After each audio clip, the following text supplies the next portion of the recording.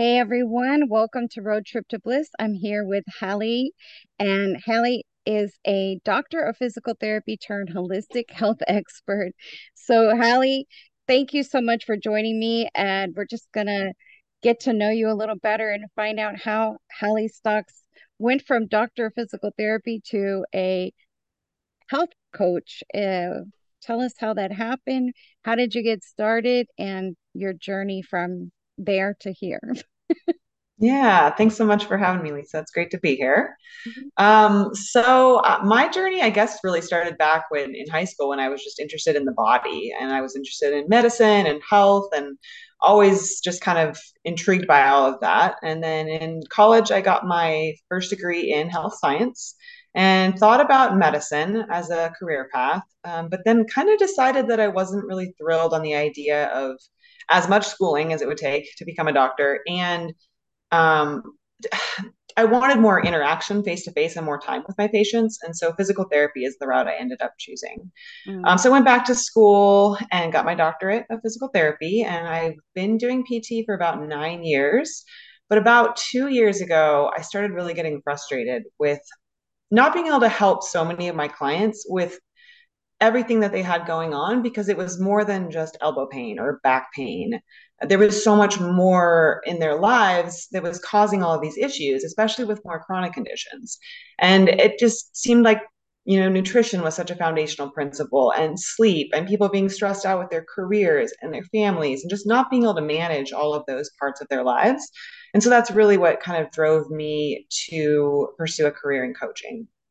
I would say one other catalyst was kind of just watching even the health of some of my family members and the Mm. way that our modern medical system treated them and feeling like it kind of let them down. And especially in my job working in home care physical therapy, I worked with a lot of older people who Mm. time and time again I was hearing the same story that these people felt like their lives had just collapsed underneath of them all of a sudden. And really, a lot of them were dealing with chronic diseases that it hadn't happened overnight. They had been building for 20, 30, 40 years. You don't just have a heart attack. It's been building. And they didn't understand how they got there, how their life just so dramatically changed so quickly. And so I think like those are all kind of like the catalysts for why I decided to get into coaching. And that's kind of where I'm at now. So, did you notice that age would played a factor in that, or like certain types of demographics, or because I do notice that too. Like I have a friend of mine that's going through that right now. He's not that old, but he's going through some really drastic health issues. Like it seemed like you said it happened very suddenly, and I know that's not the case, but it seemed like it literally happened overnight. And I seen that with my own mom, my father too, who are deceased now, both of them. But it seems like you said, all of a sudden this has happened. So where did you notice that happens with specific, like once you reach a certain point in your life, or is it just Well, random? unfortunately, I feel like most people think that like once you hit the age of about 40, your life just sort of peaks and then tapers off and it's just a slow decline. And I am a strong believer that it doesn't have to be that way, but you have to make choices in your earlier life that change the Mm, trajectory. And that's a right. huge part of my mission is to change that trajectory. Age is just a number. Like you don't have to be debilitated by the age of 40, 50, 60, 70. Like my goal is to be rock climbing when I'm still 90.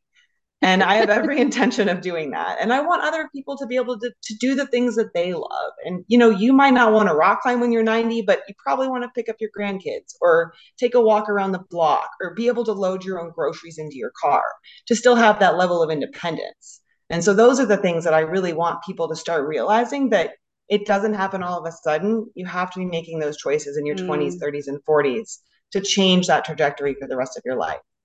right. And so how did you transition like from that? Did you just quit doing physical therapy, or did you ease into it, or how did that happen? Yeah, so I still do some PT because I still enjoy it. I still offer manual therapy services to clients that are local to me. And I think that's super fun. And it's a big part of what I do still. But the transition was gradual. I actually, the first coaching clients I picked up were PT clients. They were Mm. people that I said, "Hey, I'm starting this new thing. How would you be? Would you be interested in checking it out?" And people were excited, and people made changes to their lives that were really transformational. So that was really cool to watch.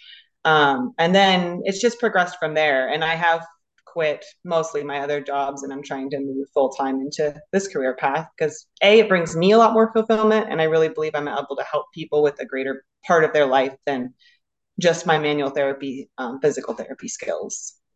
And with the coaching, did you notice that it really has so much to do with the mental? Oh, so much.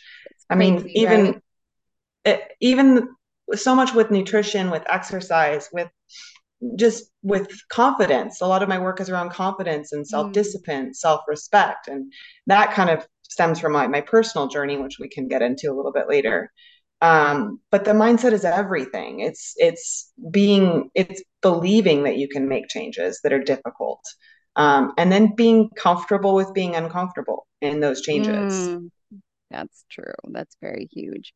And the reason I say that is I had a friend of mine whose husband was going through chemotherapy, and he would go in for he would be okay that morning, and he would go to the doctor and go get his treatment done, and they would tell him, oh, your XYZ levels dropped or whatever.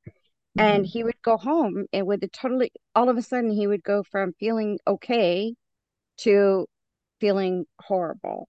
Like just hearing those words that his, blood levels had gone down or whatever the case was.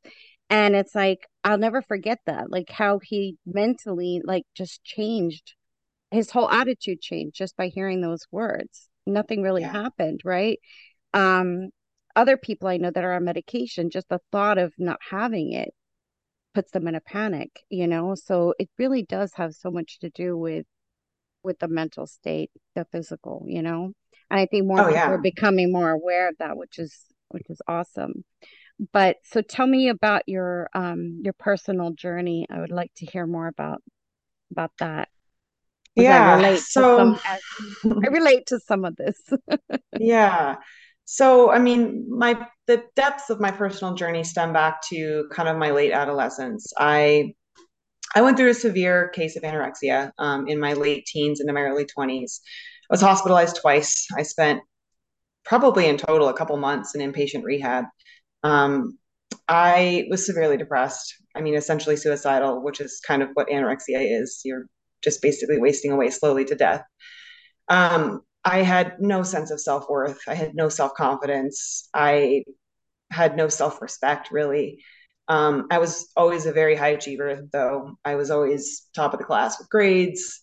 Before I got super sick, I was a good athlete. I couldn't perform athletics once my body had completely dissipated. But um, so my work began, I guess, around the age of 18 with my first hospitalization. But all they really did in that first one was refeed me. So I came out a little bit refed, but none of my mental issues had really been resolved. So then I went off to college, and I basically just kind of yo-yoed through college. I really didn't get much of a college experience. There's actually huge memory gaps. I don't even remember because I think my brain was just, well, first of all, I still managed like a 4.0 GPA. So my brain was hyper focused on something, but I don't remember much else beyond that. So that's kind of sad to look back at college that way. Mm. But then after I got out of college, I actually admitted myself to a rehab program. And that program did tackle the mental aspect, and it refed me, of course. And then I came out of that, stepped down slowly through other programs. But then I would say I really still spent the last 10 years of my life doing personal work. And I would say only in the past couple of years has that transformation really truly come to a new place.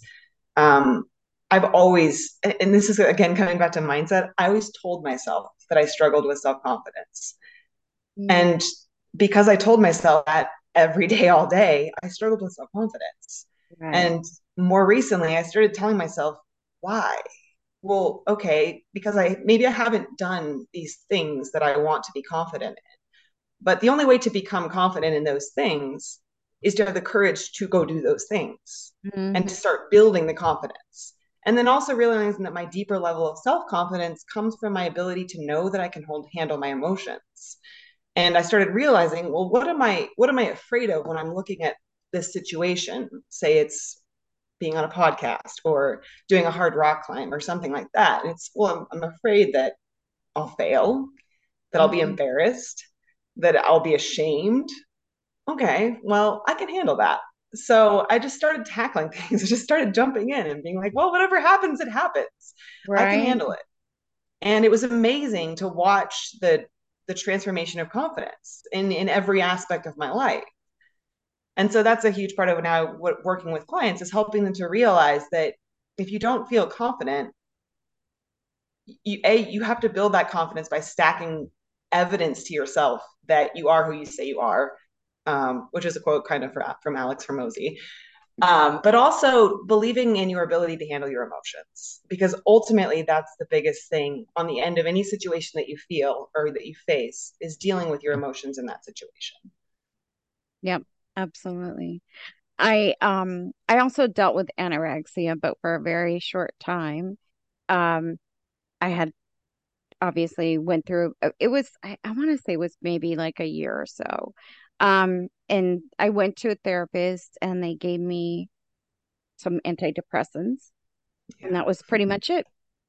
And then, my family was on me so bad about, how skinny I was, and I had to eat and all that. So I went another, and I don't know how common this is, but I said, okay, I'm going to eat. Then I became bulimic, Mhm. and I struggled with that for, I mean, decades. And it's to this day, I still have to, you know, control it. It's still a battle for me. Um, but I think it's like you said, it's building that confidence, and it's knowing that you can handle things no matter what happens. And do you recall like what caused your anorexia? Was it, how old were you? And did you have like a conscious, I remember actually reading an article about it, and about it was a thing back at that time, right? And just reading that article gave me the idea, oh, I could lose weight by doing this, and I'm sure that wasn't the intention of the article, but it was to spread awareness about it. But it was a catalyst for me. Yeah. And I was I'm probably so like sorry you went through 14. that. Thank you. You too. I I was probably 16 when I first started dabbling with restrictive eating, and it started because I don't like to blame anything on anyone. I like to take ownership, even though I didn't Oh know what I was yeah. doing at that point in my life. I think fad diets were everywhere at that time, it seemed Oh like. yeah, that's And true. it seemed like everyone was restricting something. And because I wanted to be the best at everything, I restricted everything because I wanted to be the best at every diet. Um, and I was never overweight. I was always really athletic. But the first couple of pounds that I lost made me just look really, really ripped. So I did get positive Hmm. feedback. Um, but ultimately, I had weird games that I wanted to do more than everyone, eat less than everyone, get better grades than everyone, sleep less than everyone. I had to be Superman in every way, shape, and form. And in order to feel like I had any kind of self worth, because again, I had no sense of self worth. Um, so there were some other relationships in my life that I think I couldn't handle properly at that time that were motivating triggers for what happened. But again, I never want to blame anyone because Yeah. I those were my thoughts, those are my feelings, those are my emotions. Just at that young age, I didn't know how to handle it. And Right. unfortunately, I chose a way that wasn't healthy. Right. And do you think that's still a big thing? I mean, I haven't really looked into it, but is that still a big thing? A big issue, eating disorders with people nowadays? Probably more so, maybe. Absolutely. And it's been a huge thing, especially in the climbing community, because climbing does tend to have a weight to strength ratio that can be a benefit. And you see a lot of climbers restricting food or trying to keep a low body weight for that reason. Mm. Ironically, I feel like climbing was the opposite for me. Climbing kind of actually brought me back out of my eating disorder because I started climbing when I was sick, but I fell in love with it. And I couldn't climb when I was sick and when I was in the hospital, and I wanted to climb. So part of the reason I wanted to get better was to climb again. So I actually feel like it was a motivating factor. And then Mm. since then, I have continued to just focus on being stronger and being stronger. And in the past, I don't know, 3 or 4 years, I've put on a fair amount more weight in, and I feel great about it. And I'm climbing stronger and I'm happier than I've ever been in my life. So the strength to weight ratio of climbing, like I said, it has come up, I think, in that community, unfortunately. But I think I'm one of those people who's just also trying to prove that it doesn't have to be that way. I'm sending harder now than I was at a lighter weight. So Right. And what do you find with your coaching? What do you focus on the most? Is it overall wellness that has a health benefit to it? Or how would you explain a holistic health coach and what that means?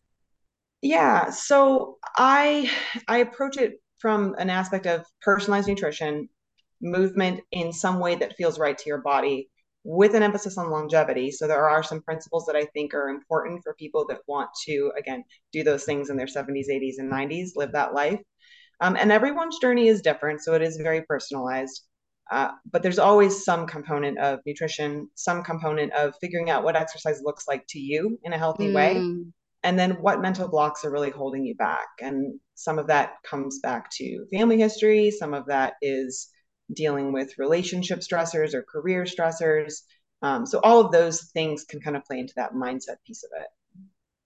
and it's funny because you would think with all the modern conveniences that we have in technology to help us, it seems we're busier than ever, right? Mm. And trying to juggle so much. How do you teach someone to balance all of that? Because I think it is a balancing act. It has to be, like you said, the nutrition, it has to be the exercise. Like we're all trying to do it all.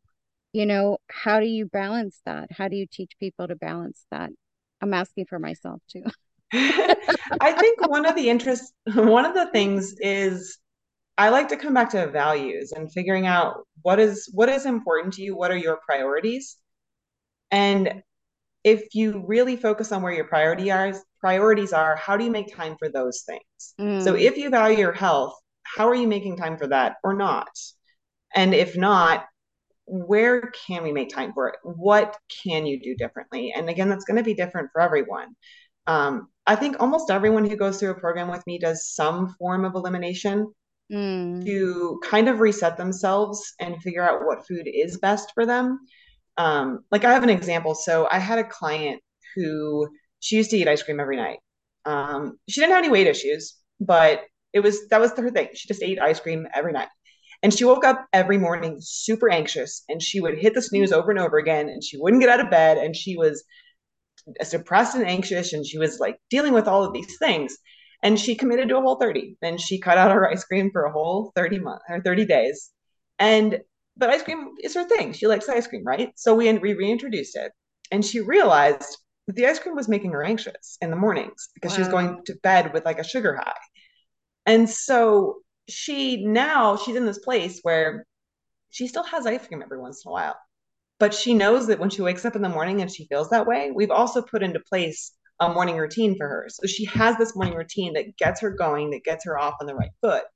But it completely changed her day and her life by figuring out that she had this trigger from ice cream. So she'll eat ice cream out occasionally, or she'll maybe sometimes eat it at home now, but it's not an everyday thing and it's not controlling her life because before it kind Right. of was. Right, exactly.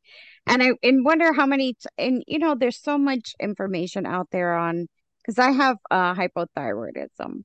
And it wasn't until recently that I realized it's not just taking a thyroid pill and you're done. It's all these other things. It's all these other things, right? The food and all of that, and different foods that can help. And it just kind of blew my mind that that's available. You know what I'm saying? It's like the Yeah. whole medical field is, like you said, take a pill, kind of disappointing, that you're not taught all these things. Um, what's your take on foods as far as what's again, there's so much misinformation on, this is good for you. This is, eggs are good for you. No, they're not. Yes, they are. Coffee's good. No, it's not. It's like, Yeah. do you have like a set um plan for people that like definitely eliminate this or eliminate that or take this or take that? Or is it just the standard, you know, fish and veggies and fruits? You know what I mean? Like, is there any Yeah. new So stuff to tell people about foods? it's tricky. So nutrition is the most probably complicated and non-definitive science there is out there, and largely because it's virtually impossible to do a randomized control trial study on anything in nutrition because you can't lock two large populations into confinement wards for 50 years and monitor them with every Right, activity. There's too many confounding factors.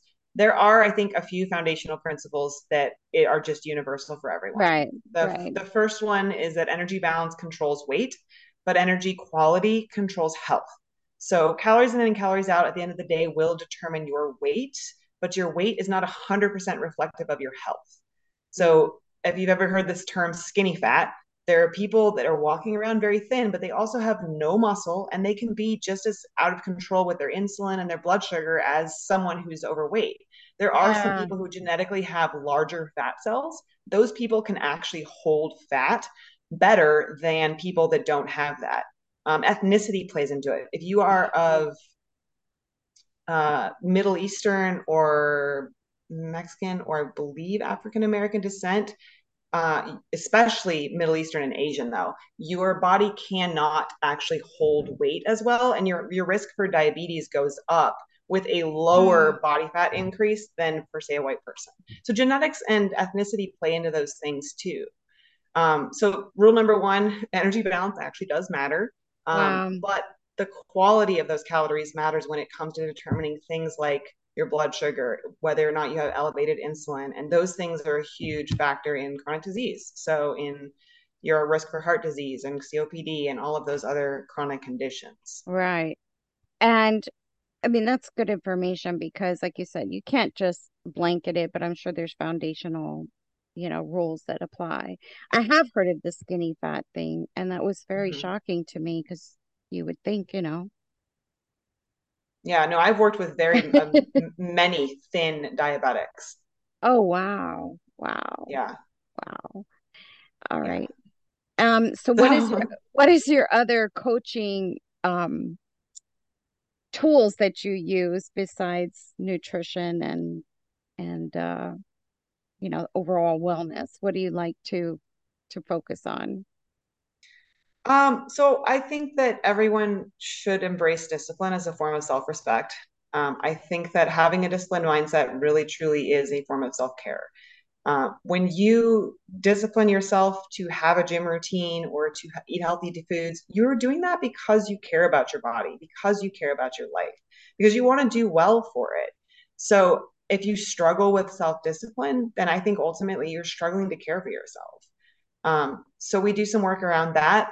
I have different forms and handouts to help people put together lists of the tasks that are the most important for them each day to accomplish whatever the goal is for that week. I talk a lot about stacking wins. So stacking those little Mm, wins each day, those things add up, and those wins stack up to eventually win the day, or win the week, or win the month, or win the right. year, and eventually you win your goals. So those little incremental changes all build upon one another. I think discipline is the hardest thing, right? It's like It's it's not just it's and it's I know they say like you do something for some X number of days and it becomes a habit, but do you find that to be, I'm going to make you do this for 30 days and it tends to really work? well, there is some truth to repeating a habit and making it a habit, but there's also things you can do to making the habit easier, making the bad habit more difficult, Mm, um, setting up ways to come or to combine things that you want to do with things that you need to do. So there's a lot of strategies to help implement the habits that you want. I think another interesting concept is from the book Atomic Habits, if you're familiar with that all, from James mm-mm. Clear. He talks about identity based habits. And so part of changing your habits is changing your identity. So if you identify as a lazy person who watches TV after work, then that's what you do because that's who you are. But if you start identifying as someone that goes to the gym after work, and that's how Mm, you de-stress, then you start going to the gym. And it's interesting because once you start doing those new habits and you start identifying with them, when you miss that habit, something you feel like something's missing. So for right. me, I am an active person. I really enjoy my workouts. I enjoy being active.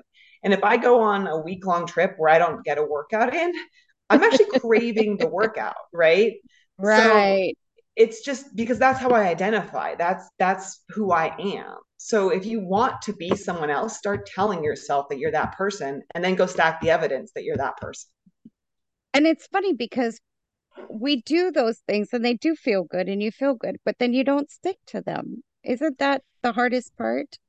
Like, Yeah, well, I part of know that is it feels good when I do this or I don't eat yeah. that donut. I know I feel better, but why do we struggle? Why do we struggle to do that?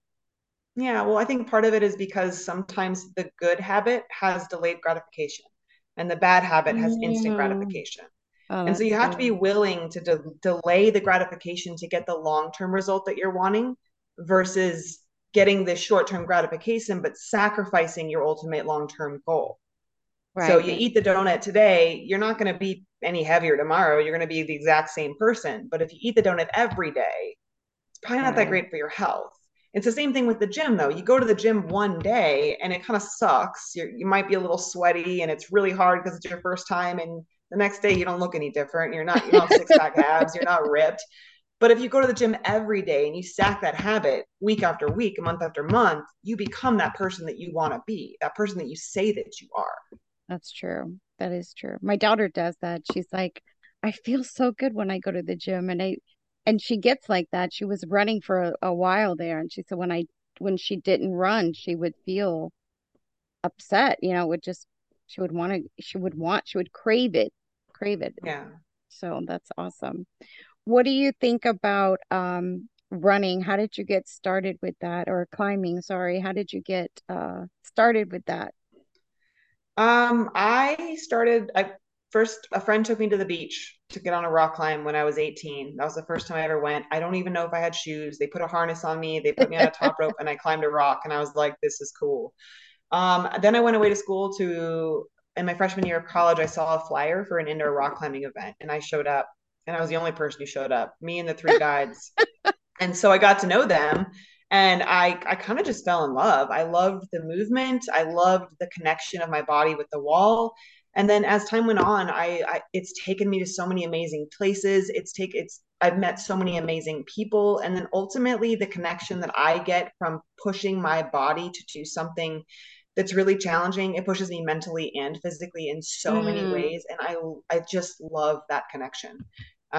This year in particular, I really started pushing myself to take on some much more difficult climbs than I've done in a while. And it's been such a rewarding process mentally and physically to watch how my body has improved and has changed and has gotten better at doing these hard movements. And just my mental game. I used to have this weird mental approach where I would look at a hard climb and I often wouldn't even get on it because of this confidence issue. I didn't think I was worthy enough to get on a hard climb. I was afraid of failing for sure. I was afraid of being embarrassed that I would get on something that was just over my head. And then eventually I just kind of threw that out the window and said, well, guess what? If I don't get on the climb, I'm for sure going to fail. right. And if at this point, like as long as I keep trying, I have not failed. I'm just not there yet. So that's kind of my new mentality is that if I want to try something, I'm going to try it and I'm not failed until I give up. And So how often do you get to do this? I climb a lot. Do you? Yeah. And especially living in Colorado. Oh yeah. Oh yeah. Do you what's the most exotic place you've been to climb? I have climbed in Spain and in France. My husband and I are also going to Greece this year. I've climbed in many, many, many states, many areas all over the country. What's your favorite? My favorite place ever thus far is probably Rodear in Spain. Hmm. Nice, nice. Yeah. So what are your plans in the next 5 years to do with My next your 5 business? years. My next 5 years, I definitely want to completely commit full time to my coaching career, and I just want to help as many people as I can. It really has just broken my heart to see, like we talked about earlier, to see the people suffering from this transition to thinking that they were okay and to just watching their independence slip away, being sick, dealing with medications, Oh giving yeah. up on giving up on all the things that bring them joy. And it makes me really, really sad. Yeah. So I just, yeah, I want to be able to reach out and touch as many people's lives as I can, helping them to take ownership over their own lives, helping them to understand better how nutrition plays a role, helping them to fall in love with movement the way that I have in some way, shape, or form, and helping to build more confident, more powerful, more courageous humans. It's funny you mentioned movement because I was doing an interview with someone the other day, and she said that was her mindset change of exercise was just such a horrible word to her, and she changed it to movement. And then it Yeah. had a whole new connotation to it just Yeah. by changing the word. So you're the second person that I've heard this Well, movement. And that's that's even with even climbing. Like I don't think about climbing as a workout. It's just what I right, do. right, exactly. Do you get to go with your husband? Does he climb He with? does. He's taken a little bit of a break the past couple of years to pursue some other interests, but he still climbs. Yeah. So how can we help you get your name out there? um, you mean like Do you how have what an am I? do you have an ideal client, I guess, is what I'm Oh, trying to. yeah. My ideal client, I think, is kind of the 30 somethings. Someone who is maybe already moving a little bit, but maybe they're inconsistent. They're not sure what to eat, how to eat. They maybe they have weight to lose. Maybe they just want to maybe recomposition their body a bit. So at least add muscle, get stronger, feel more confident at the gym, feel more confident in their careers and their relationships. People that are stressed out, people that are confused with diet dogma, that are tired of trying one diet after another to lose weight and only gain it back. People that are lacking clarity in their goals and they want help kind of figuring out what they want and then how to take actionable steps to reach those goals. People who may be different, dealing with low energy, with cravings, again with fleeting Mm, motivation, struggling with being consistent in the habits that they want to be consistent with, struggling to really link that who I am with who I want to be. right. And do you find that when the physical happens, the career, they're happier with their career, like it all kind of goes together, right? It absolutely does. And I think even my own life is a perfect example of that. When I was working split time between the clinic and the home care, I came home most days drained and sad and Mm, depressed. And my husband would hear me tell these stories day after day about just seeing these sick people and not feeling like I was actually helping them in a way that I wanted to be helping them. And I get done with a day of coaching and I've got a smile on my face and I'm super wow. excited and I'm just a totally different person. So again, like living in alignment with my values, if you are working in alignment with your values, I think it just brings so much more joy. And I know some people may not have that opportunity, but if you do, if there's anything you can do to change what you're doing with, I mean, think about how many hours a day you spend working. If you hate that position, how is that just Mm, a drag on your life? yeah. And it doesn't have to be big changes or all at No, once, right? It's just like you no. said, the And stacking of the wins, yeah, I love that yeah, stacking of and the even wins. sometimes it's a mindset too. If you truly cannot change the position in that you're at with your work or with your career right now, how can you change your mindset about being there? Right. Is there something you can do to feel like you're giving back to something or helping something? You're part of a bigger plan. You're part of something that you're proud of or that you value, so that you're not going to work with this mentality of I hate being here. Because if you go to work every day with the mentality of I hate being here, you're gonna hate being there. Right. That's just what it is. Yeah, absolutely. Do you plan on traveling Yeah, that's anytime a huge soon? yeah, it's a huge part of of wanting to coach in an online format is because my husband and I do travel a lot, and I want to still be able to help people and work with people from wherever I happen to be. So we will be in Greece for about a month in the end of or middle of September, and then we will be in the Red River Gorge in Kentucky for basically the rest of the year. After that, so when that's just a mecca of rock climbing. That most people Mm. that don't rock climb think Kentucky rock climbing, but Yeah. it's actually just a spectacular location for a specific style of climbing that it offers. Okay, wow. Do you do mostly in person then, coaching now, or do you do any online? No, it's all online. Oh, Yeah, it's all online. Okay, yeah, okay. And that's I guess the way it is now is, and it's a beautiful thing because we are able to, since the pandemic, that was probably not even a thought to most people, right? But now it's just it is what it is, right? But it's also so great because you do get to you could talk to anybody in the world or have clients anywhere, right? And be able to help them. yeah. And how long are your like how long do you normally work with a specific client? I know it probably varies, but do you have like a set what works best? Like this is a time frame that works best for most people. Yeah, for most people, I do recommend a 6 month program. Mm. I actually even had one client who thanked me for requiring a 6 month commitment because she said after 3 months she wasn't sure, and after 6 months she would have paid three times as much for the changes that she made.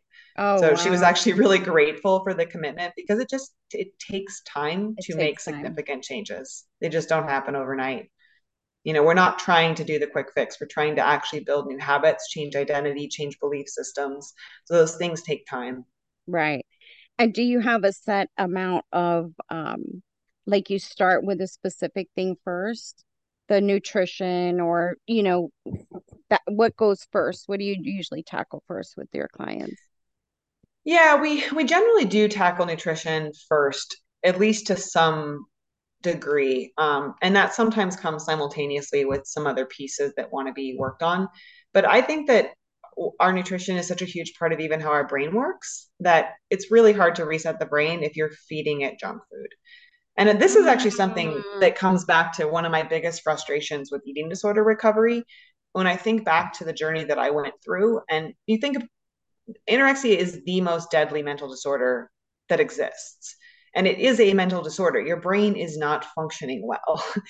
And they try to refeed us on junk food. And I thought back a lot about it once I learned so much more about nutrition. And once I went through my own later recovery where I cut out all the crap food and I really kind of started to clean up my diet. And I think it's a huge factor in controlling your brain. And even coming back to the ice cream Mm. story, like that was causing her anxiety. So if you're eating high sugar junk food all day, every day, and expecting your anxiety and depression to go away, you're fighting against yourself. Yeah, yeah. So while the mindset piece is huge, it can be difficult to actually tackle the mindset if you're If not fueling your mind with healthy food. And again, that healthy makes has a sense. little bit of variation to different people, and everyone's going to have some nuance in what diet works best for them. But that's part of what we do is we figure out what diet's going to work best for you. And I think almost anybody would agree that Twinkies and ice cream is probably not the best diet for anyone. Does it matter? Does it mean you can never have a bowl of ice cream? Absolutely not. I like ice cream and I eat ice cream occasionally, but it's not something I eat every day. So Right, it's coming back to right. those foundational principles of what is going to make my body feel good and look good and perform well. Those are our foundations. Awesome, awesome. I do find that, again, it goes back to the short-term gratification. I think that's excellent way of looking at it. I never really looked at it myself that way. Yeah, it feels good at the moment, but long term this is not going to help me, right? Yeah. And when you went through your anorexia recovery, I know you said when you went the second time that they actually attacked the mental process, right, of it. How did that how did that change for you? And what did that recovery look like for you? I think they did a lot more with CBT, so like cognitive behavioral therapy skills. And Mm. then in my later years, I've realized that I think I was utilizing a lot of DBT, dialectical behavioral therapy skills, without even really understanding or knowing that that was a thing. but it has to do more with like accepting who I am in this moment, but at the same time realizing that I'm always working to improve myself as well. Um, and Hmm. so I don't remember exactly what you asked now, but um, How did that look like for you? What did that look like compared to the first time where it was just yeah. not a, So the second really approached properly, right? Yeah, the second time it helped learn skills to manage emotions and learn skills to look at things differently. So catastrophizing, which is a common Mm. concept, is where when something happens and in your own brain you create this story of what just happened and what it means and what that person's thinking when they said that, and Oh, wow, yeah. you can create this whole situation that may or may not even be in reality anything at all. So it's learning to kind of identify those and to step back and to really be like, is this actually what's really happening? Could I ask this person if that's what they meant when they said that? Being able to have Oh, those difficult conversations and being able to step back from something and pull out emotion from fact because they're often right. not identically or they're not exactly the same thing. That is so So true. learning those kinds of skills for sure. And then I think over time, I've just put a lot of personal growth work into refining those things and figuring out what's going to work for me. And, I think I am still an emotional person. So learning how to handle those emotions in a different way. Because That's the truth is true. when you're severely anorexic, you don't feel anything. You're numb to the world. um, when your brain is that starved. And then that was the goal. I didn't want to feel anything. I didn't want to feel any Mm. pain or any hurt. I didn't want to exist. I wanted to just disappear. Um, and so when you refeed and you start to feel all those emotions again, you have to know how to deal with them. And so that's what a lot of the work was later in my life. And you said it's only recently that it all kind of starts to come together, right? It's crazy. Yeah, it really did. And, it's even being like okay with fear. Fear is a natural emotion, but it's realizing that you can handle that fear and you have courage to step into that fear and to handle the emotion on the other side of that. Versus in the past, I was just so scared I wouldn't step forward at all. I would just Right. cower it away. It's fear is it can be I mean literally paralyzing where you just don't even, like you said, make a move because you're terrified, which is But awful. It's ultimately, awful. it's what are you afraid of though? Yeah, that's the hard You're question. afraid of the outcome on the other side. And typically the outcome on the other side is an emotion. Hmm. Unless you're literally talking about I'm afraid of wrestling a lion. Okay, well that's a fair Right. fear. I'm not going to encourage you to go tackle the lion. But are you afraid of asking for a raise? Are you afraid of asking someone out for a Right. date? Are you afraid of whatever that case is? What you're afraid of is the response. You're afraid of rejection. You're afraid Oh of yeah. failure. You're afraid of shame. You're afraid of embarrassment. Those are emotions. So what you're actually afraid of is your ability to handle those emotions. And when you're Wow. confident in yourself, you believe in your ability to handle those emotions That is because so true. those emotions don't determine your worth. That is so true. I never looked at it like that, but that is, yeah, it's the fear of the emotion, what's going to happen after, and you're not going to handle it well. I never thought of that. Never thought of it that Yeah, way. that's what changed my life is realizing that. That's crazy. Wow. Aha moment here. Because it's like you said, you have these emotions of fear and you're like, what am I afraid of? And that's such a hard question to answer. You're like, well, why am I afraid of speaking or doing this or, getting rejected? But it's the fear of the rejection and the embarrassment and all of that, which is Mm-hmm. which is so real, right? It is, but again, those things too are caring what other people think, and that's just something you have to stop That's doing. Life is way that's too true. short to be caught up in thinking that it matters. Right, right. That's Even really with hard for starting me. oh, it's really hard it is hard. It's not it's not that it's going to be easy every time, but it's believing that you can do it. Right. And that's like you said, where the confidence comes in. Because once Hmm. you know, you've achieved it, been able to master it or, whatever, then that's where the confidence really comes in. Yeah. It's been, climbing has paralleled this for me in a lot of ways recently, where I've tried, like I was saying earlier, I've tried kind of a harder route for me. And the first time I got on it, was definitely a little anxious. I was like, I don't even know if I can do all the moves. I don't know what it's going to feel like. And I couldn't do all the moves the first time. But then I go back and I little by little unlocked every move, unlocked every sequence. And it's still a route that I'm working on. But my confidence in that route is building as I stack the wins and prove to myself that I could do it. Right, right. But it took courage to start that process, right? It was the same thing with starting a business, with starting a company. I don't know what I'm doing. I've never owned a company, but you Right. have you have to start somewhere. You have to be okay with reaching out to people who reject you.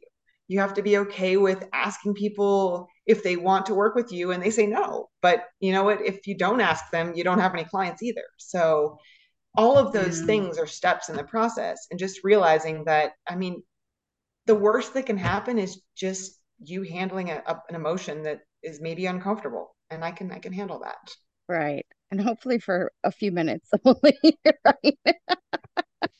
It's what we perceive that's usually the worst. Like you said, you have an argument with someone or whatever, and you're like, made this whole big thing, and half the time you find out it totally not based on truth at all. It's this Absolutely. Yeah. humongous story you made up in your head, right? But Yeah. And that's when we really want to step back and ask someone, like, what are you thinking? What are you feeling? This is how I feel. Is that actually what happened? and when I've done that, I forced myself to do that. Recently, actually, I had a situation where I was like, woke up at 4 in the morning, panicked, like anxiety about a situation with a family member. And I was like, did not want to face that person. I did not want to ask the hard question, but I did because I couldn't sleep. And I said, I have to, I have to address this. And I did. And it went fine. It was not Right. anything what I thought it was. I thought Yeah. I played for hours. I was like, oh, they're gonna say this, and then what am I gonna say back? And this whole thing went on, and then I addressed it, and it was like no big deal. I was like, I can't believe Yeah. I wasted 8 hours of my life stressing about this. Yeah, and you sacrificed your sleep, which impacts your health. So you sacrificed all of these things for this situation that you thought might possibly exist, and then it didn't even exist. And At we do this all, all the time in our lives. at all, at all. So, what is your definition of bliss? My definition of bliss is living in alignment with your values, because that's ultimately what's going to bring you the most joy in your life. And no one can define your values for you, and no one's values are necessarily going to be the same. Mm, Um, and that it's not a right or wrong. If you look at a list of values, they're all good things. But identifying the ones that are the most important to you helps you live your life in a way that's going to be the most rewarding to you. It's going to bring you the most joy. It's going to bring you the most satisfaction. It's going to bring you mm, the most value. So living in alignment with your values. I love that. So I'm going to obviously put in the description how people can get a hold of you and what's the best way to get a hold of you though and find out more about Um, you. yeah, so you can find me on Instagram at Hallie Primal Link Coach, underscores between each of the words. I'm Hallie Stocks on Facebook, and my website is primallinkcoach.com. Awesome. Well, it was been a pleasure talking to you. I really appreciate you being here and I wish you much, much success in your new endeavors. And hopefully we'll have you back on the show soon and go over some more climbing stories. Awesome. Well, thanks so much for having me. It's been fun. All right. Have a great evening, great day, whatever it is for you guys out there. Thank you so much for watching, and we'll talk to you soon. Until next time.